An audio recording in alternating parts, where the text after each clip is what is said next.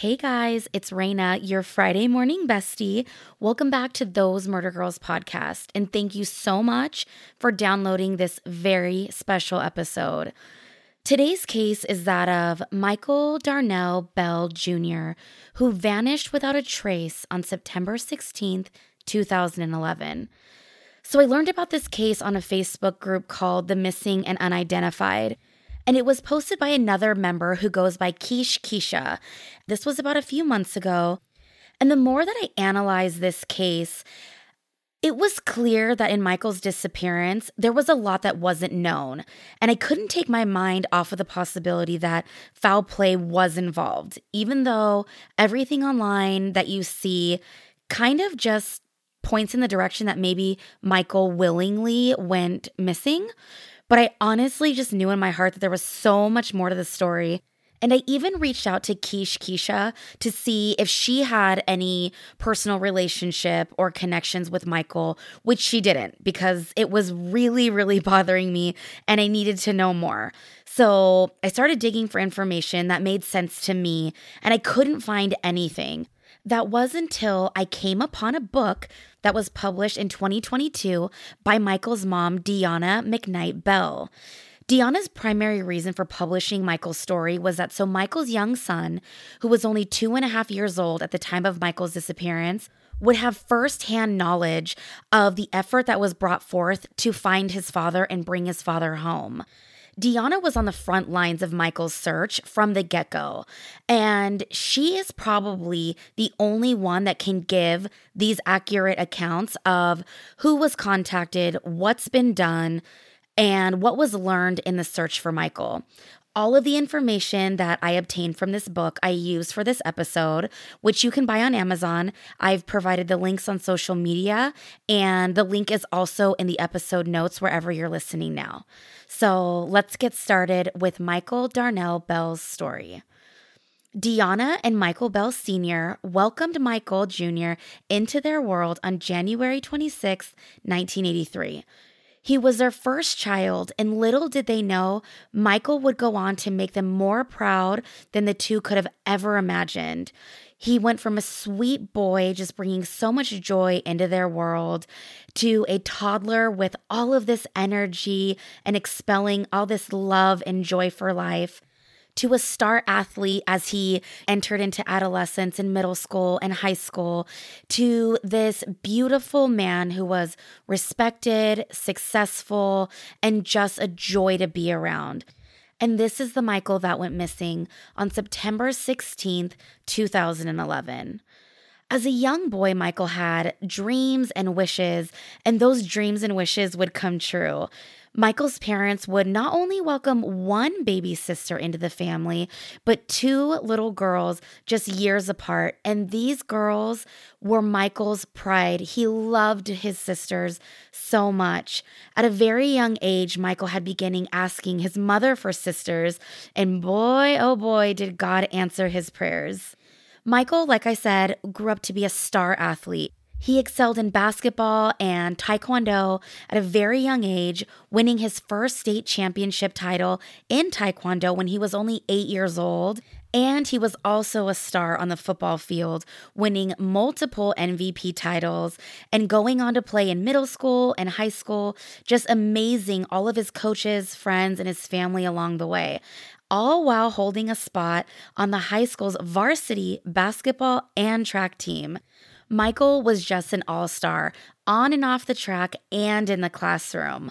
Michael would earn cum laude honors on the National Latin exam. Michael was exceptional academically and socially. He would go on to graduate from Michigan State on a 4-year football scholarship in 2008, earning a degree in interdisciplinary studies and another in social science and community relations. Not long after Michael's graduation, tragedy would strike in April of 2009 when Michael Bell Sr. was senselessly murdered in Cleveland, Ohio, a murder that is still to this day cold and unsolved. September 16th, 2011 started off like any other day for the Bell family. Deanna and her youngest daughter lived in Cleveland, Ohio, while Michael and his older sister shared an apartment in Los Angeles. Michael's sister had moved out to LA first, and she loved it so much and knew that her brother would too. So on his 25th birthday, January 2011, Michael made the move to LA, and his sister was right. He loved the California sunshine and everything about it. The Bell family had a lot going on September 16th. Michael was dropping his sister off at LAX airport for her direct flight back to Cleveland, Ohio, where she was going to meet up with her mom and her little sister. And from there, they were going to hop in the car and go for a road trip to New York City for business. Her flight arrived on schedule in Ohio, where she was greeted with all the love by her mom and her sister. So as the sisters waited for Deanna to finish up packing, they were just all at Deanna's house hanging out. Deanna was so excited for this trip to New York City and this time that she was going to be able to spend with her daughters, and she was on the phone telling Michael all about it while she gathered her things and got ready to hop in the car. The call was supposed to be rather quick, but it ended up being over 2 hours. 2 hours of Deanna and Michael laughing, 2 hours of them bonding over the phone 3,000 miles apart, but it feeling like they were just in the same room together. Deanna recalls her conversation with Michael as being pretty lighthearted, them reminiscing, Michael telling Deanna about his upcoming trip the following Wednesday to Ohio, where he was going to meet with this newly formed board of directors team that he had just put together for this new nonprofit that he was starting in his home state. Michael had been working so hard on this new organization that he named Bell's Lighthouse, and they would offer services to homeless teens. Michael's goal was to have multiple locations in a variety of states, and he was well on his way to accomplishing this goal, just like he had crushed every other goal in his life so far. Towards the end of their telephone call, the conversation shifted from lighthearted talk to talk about religion. Deanna had dedicated over 40 years of ministry to the gospel, so Michael striking up this conversation about religion with his mom made sense. But Michael had already had similar conversations about religion with his mom in the past, and she found herself retelling Michael stories that he had already known. So while she's retelling these stories, Deanna insists to Michael that she say a prayer for him, which wasn't unusual, but she felt compelled at this particular moment to say this specific prayer. And as she began it, she realized that this prayer was just so much different than all of the others that she had said for Michael. And in the prayer, she found herself stopping like mid-sentence only to start up again. And she would stop again and she would start crying, stopping, restarting, stopping, restarting. And she was just wondering, why is this prayer so different? And why do I feel this way? She closed her prayer with an amen, and she heard Michael quietly and solemnly say amen on the other end of the line. Their call would come to an end very shortly after that prayer, and when Deanna hung up, she couldn't help but notice how much time that they had spent on the phone. 2 hours and 17 minutes, like holy smokes. She had to get in the car. Her daughters were waiting. Like she gathered up her stuff. The ladies loaded up and they headed up to the gas station to fill up on gas and snacks. As soon as they were officially on the road to New York City, Deanna sent a text to Michael that said, "Headed for NYC, pray for our travel mercies." But after a couple minutes went by and there was no response, Deanna began to scratch her head. It wasn't like Michael or any of the Bell family to not promptly respond back to a text from one of their family members. They were super tight like this. Even being thousands of miles from each other, they were always just a call or text away from the comfort of their family. Deanna wondered to herself, but made up excuses for Michael in her head. They had just hung up from this lengthy phone call. Maybe he laid down to take a nap or hopped in the shower, but her motherly instincts just kept nagging at her. Something wasn't right.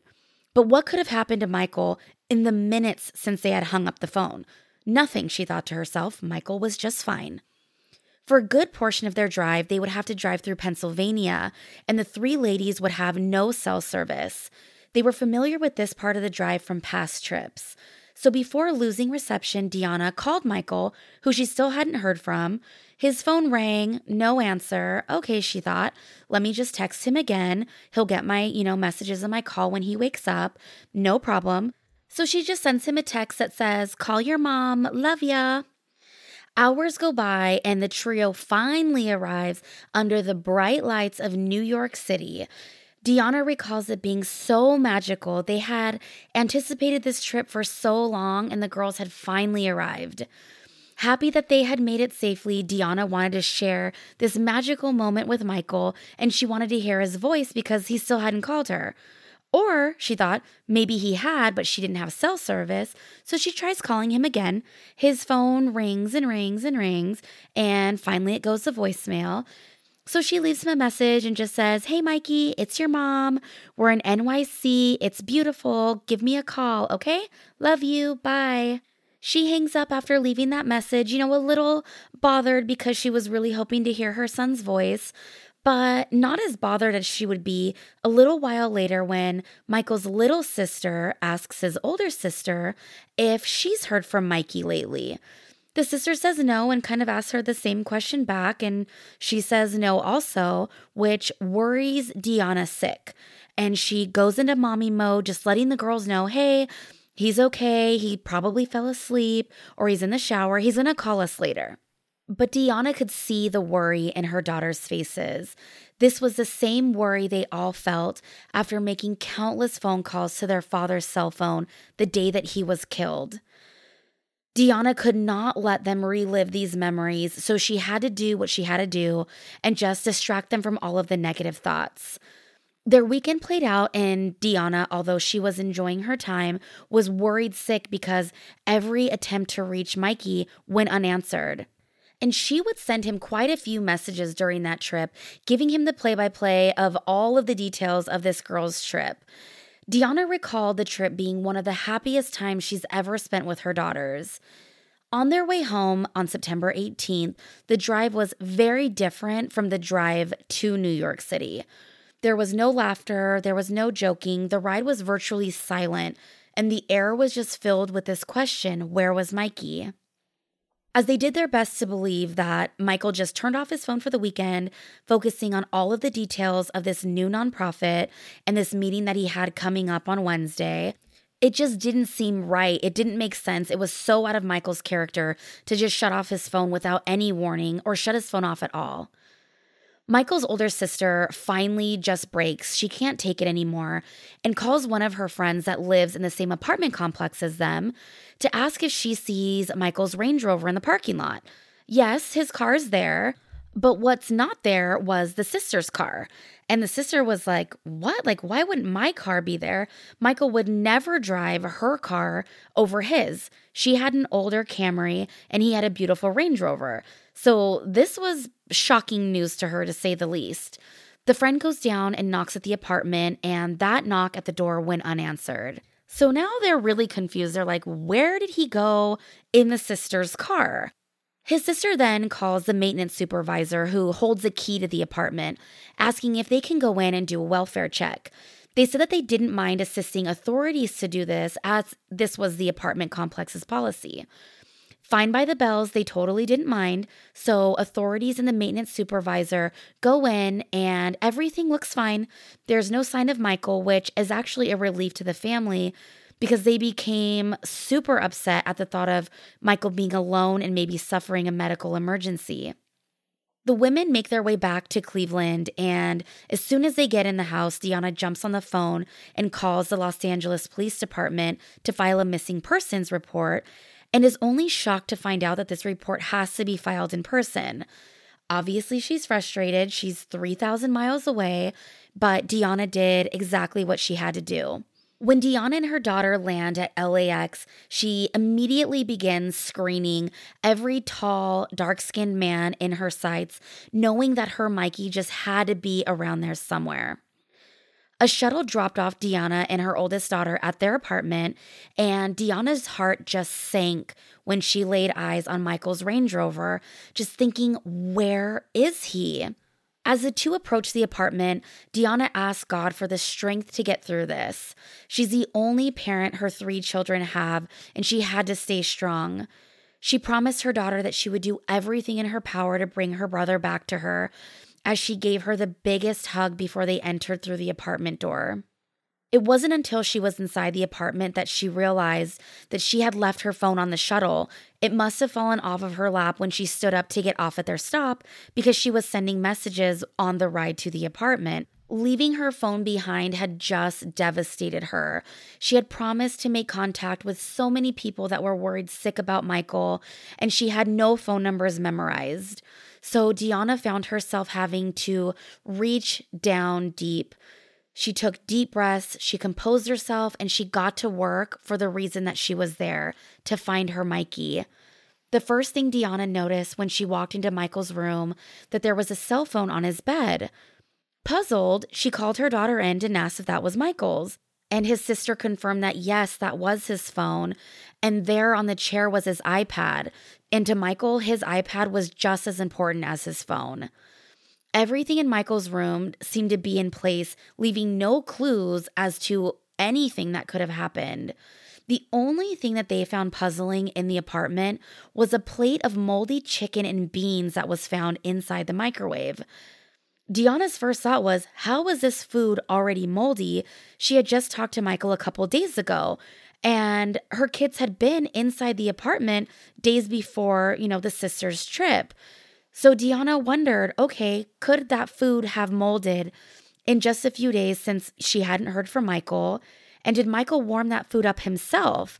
How long did Michael have that food in the microwave that he put it in, started the microwave, and then was distracted within obviously just a couple of minutes to where he never went back to grab the food, which she was assuming was probably his dinner? The keys to Michael's Range Rover were also nowhere to be found, but the Range Rover was sitting right outside in the parking lot. This was also super heartbreaking for Deanna and his sister to learn, because how were they going to go about their search? Well, it was a long ride on public transportation to the police station, but nothing was going to stop them. A missing persons report was filed after hours and hours of paperwork, which just left the ladies exhausted. When they arrive back at the apartment, though, they receive a phone call from the officer at the police station that had helped them process the paperwork, saying that they had located Michael. And the ladies were just overcome with joy and relief. So this officer had just let them know, I'm going to make contact with the officer that had met with Michael and just wait for the call. Like, he'll be reaching out to his family. So Deanna's like, hallelujah, like, it's over. Michael's safe. Now we just have to wait for his phone call. Like, thank God this wasn't what it seemed. The girls were able to breathe easy, but that was only until the next call came in, and it wasn't from Michael. Actually, Michael hadn't been found. The call was coming from a missing persons detective from the LAPD who had no idea why the ladies had gotten a call stating that Michael had been found or located, because he hadn't been. Not in person, not by phone. Like, what kind of sick joke was this officer trying to play on them? So the missing persons detective apologizes on behalf of this other officer and gets to the point of her phone call, which was to schedule a time to come out and search the apartment. But before that detective arrives, they actually call the Bells back with an update. Michael had been spotted in Fresno, which is only about 300 miles north of Los Angeles. After seeing Michael's missing persons report go out, 2 officers said that they had made contact with a man matching Michael's description along Highway 5 a couple days before. The officers stated that Michael had run out of gas along the highway. He didn't have a gas can, but he did accept a ride from the officers to the nearest gas station, which was a Chevron located at West Panoche Road in the very rural city of Fireball, which is very close to Fresno. And when I say rural area, I mean there is nothing out there. I've driven this road a million times. I know the exit. I know the gas station. And every time I make this drive, I wonder where the employees of these like gas stations and fast food restaurants have to drive from just to get there, because there is nothing nearby. So the man that was believed to be Michael that was picked up by the officers didn't say much, but he carried a box and a bag with him. The officers did not ask him what was inside the box or the bag, and the officers said they actually didn't have much conversation with the guy at all. They picked him up, they dropped him off at the Chevron, and they wished him well, never making contact with the man again. Which to me seems a little bit weird because how was he supposed to get back to his car? To me, I kind of think in this situation, like, wouldn't they have allowed him to just run in, grab a gas can, fill it up, and then drive him back? This part of the case just doesn't sit well with me. And to be 100% honest with you, I don't think that the officers actually picked up Michael. I think that it was somebody else. I think it was someone else who got really lucky in this situation where the cops picked him up, drove him to the gas station, and then the man must have told the officers, hey, like, someone's on their way to help me, or I only have a few more miles to go. I can use this payphone, to call my friend or my family for help. Like, I don't need a ride back to the car, because how are they expecting him to get back to the car at like 3 a.m? It doesn't seem right to me. It doesn't seem like it's something that Michael would have done in this situation. And especially knowing that that's not even his car. So if he's only run out of gas, why wouldn't he have accepted the ride from the officers, grabbed a gas can, filled it with some gas, and then asked them for a ride back? I feel like it wasn't Michael, and leaving the car allowed it to be towed, which it was shortly after, and it wouldn't be retrieved until later when the Bells went to pick it up. So sorry for that rant, but I just had to put that in there because, like I said, that part of the case really bothers me. So when the ladies get this phone call about the 2 officers that had made contact with Michael, obviously they're so excited to hear this, and they can't help but think that Michael must be on his way back home somehow, some way. And it was only a matter of time before this missing persons detective would locate him safe. 2 missing persons detectives arrive at the apartment to do the search and to collect DNA from Deanna and request dental records, which absolutely frightens her because she knows why they want DNA. This process and the time in this case just breaks Deanna, and she is just crying. Why is all of this happening to her, to her Michael, to her family? They had gone through so much with Michael Sr.'s death. She is just in disbelief that these types of things are happening to these amazing men in her life. Camera footage obtained from the apartment by the detectives show Michael wearing dark sunglasses, a white shirt, and jeans on the 16th, the same day that his mother last spoke to him. In the footage, you can see Michael making 2 trips out of the apartment, carrying out a total of 2 boxes. The morning after this meeting with the detective and the search, Deanna and her daughter woke up bright and early with no updates in the case and without Michael returning to the apartment. So Deanna puts boots on the ground and she gets to work. Her first stop is at an apartment complex nearby where she knew Michael had friends at. But this search for these friends was going to take work because she didn't know which of the 6 or 7 buildings they lived in, let alone what unit. So she starts knocking on doors one by one. She tirelessly showed Michael's photo to strangers, repeating her speech about her missing son and her desperate plea to find him. Some people had never seen Michael, while others had recognized him from the area. She was also able to locate a few people who actually knew him personally, but none of them had seen him in a few days, so they were no help, really. A middle-aged woman who Deanna had spoke with said that she knew Michael from the area, and she was just gushing about what a great guy he was, and he was so helpful that he had actually helped her get her granddaughter to school when she didn't have the means to do so herself. And Deanna couldn't help but think that that was him. That was her Mikey, always out doing good in the world. But at the same time, this worried her. He was so trusting and he was so nice to people that he barely even knew. So this meeting with the woman not only filled her heart, but it also scared her a bit. But she reflected on the way that Michael was raised, how her and Michael Sr. brought up all 3 of their children to always do well, treat people with respect, and show kindness no matter what. Of all of the people that Deanna met with and spoke to at the apartment complex that day, one person in particular stood out to her, a man who introduced himself as Trent. After visiting a few nearby businesses, Deanna started her walk back to Michael's apartment, and that's when she was approached by Trent. Trent told Deanna that he knew that she was around and that he and Michael had had a mutual friend by the name of Connie who lived nearby. Trent told Deanna that he was willing to introduce her to Connie in hopes of being able to locate Michael. Deanna was all for this meeting, and so the two headed off together to go meet with Connie. But something was off with Trent, Deanna says, and there was no denying that. At Connie's apartment, Trent begins to immediately start leading the conversation. He looks at Connie and he's like, "Hey, Connie, this is Mikey's mom, the lady that I was telling you about earlier. She says that she hasn't seen Mikey lately. Have you seen him?"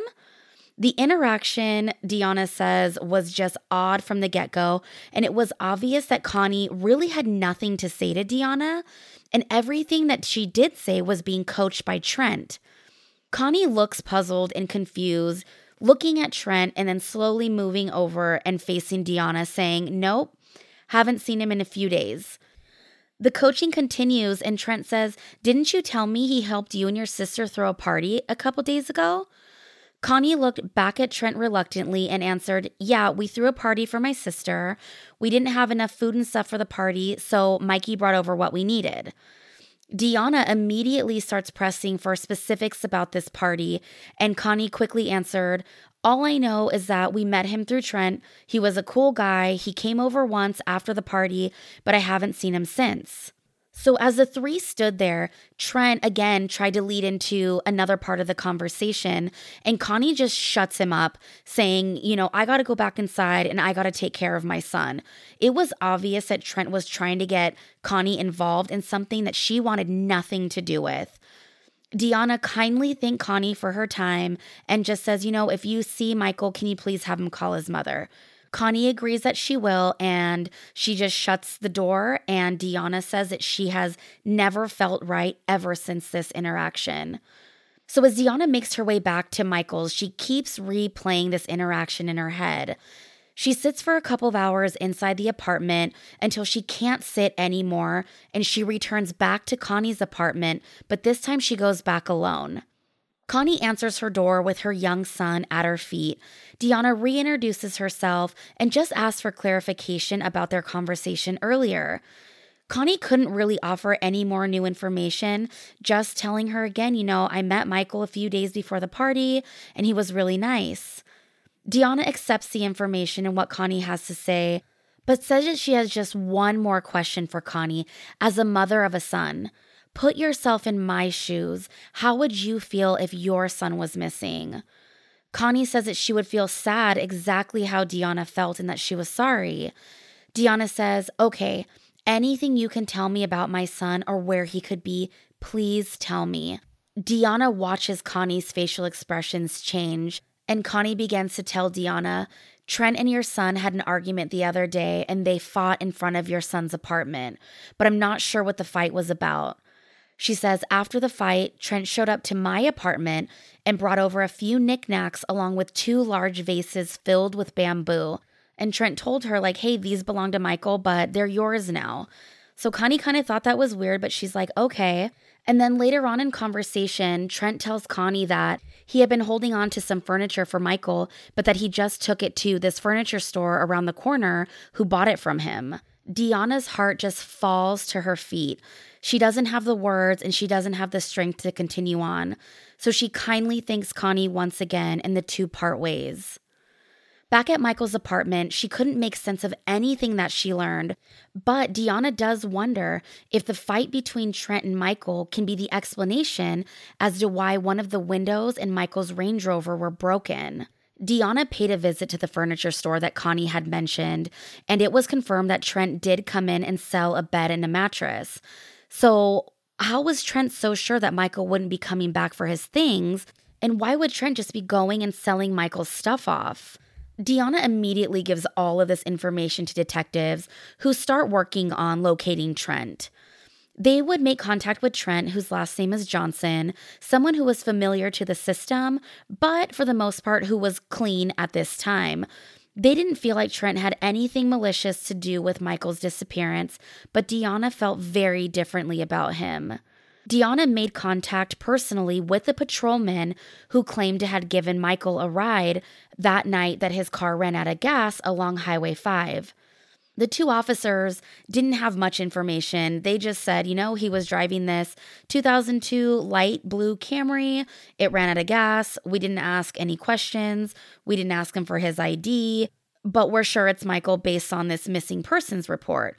Well, Deanna thinks about it, and Michael and Trent, ironically, have a very similar look. They're both about, the same skin tone, the same height, the same everything. So she wants a positive ID to be made by the patrolman. Who did you actually give a ride to? Was it Trent or was it Michael? And they tell her again, they didn't check any IDs. They barely even talked to the man, who was very quiet. This caught Deanna's ear because Michael was the opposite. He was a very, very social person. After the officers answered a series of Deanna's questions, they didn't feel like they had any useful responses for Deanna, and they end up calling the call off. They're like, we're done. Basically, we have no other information to help you. This call is over. We're done. Goodbye.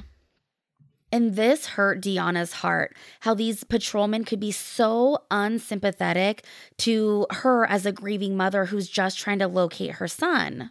The phone call that she thought was going to provide answers actually just stressed her out even more and leaving her with so many more questions than answers. And these are questions that Deanna still lives with today. Michael has been missing for over 11 years. That's 11 years of his mother, Deanna, living with a broken heart. 11 years of his mother searching.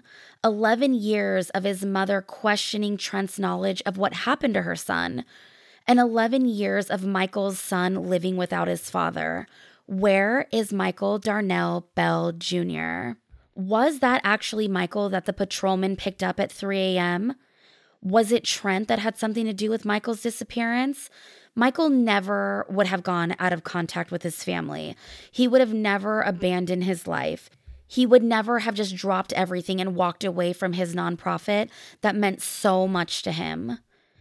If you have any information on the disappearance of Michael Bell Jr., you can report it to the Los Angeles Police Department at 213-996-1800.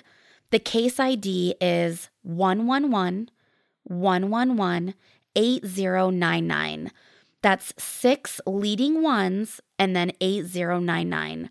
The link to purchase Deanna's book is in the episode notes wherever you're listening now, as well as all of our social media accounts, Facebook, Instagram, TikTok, Twitter. So go check it out. It's a super easy read. It's about 102 pages, definitely worth it. And you'll learn a lot more about who Michael was as a person.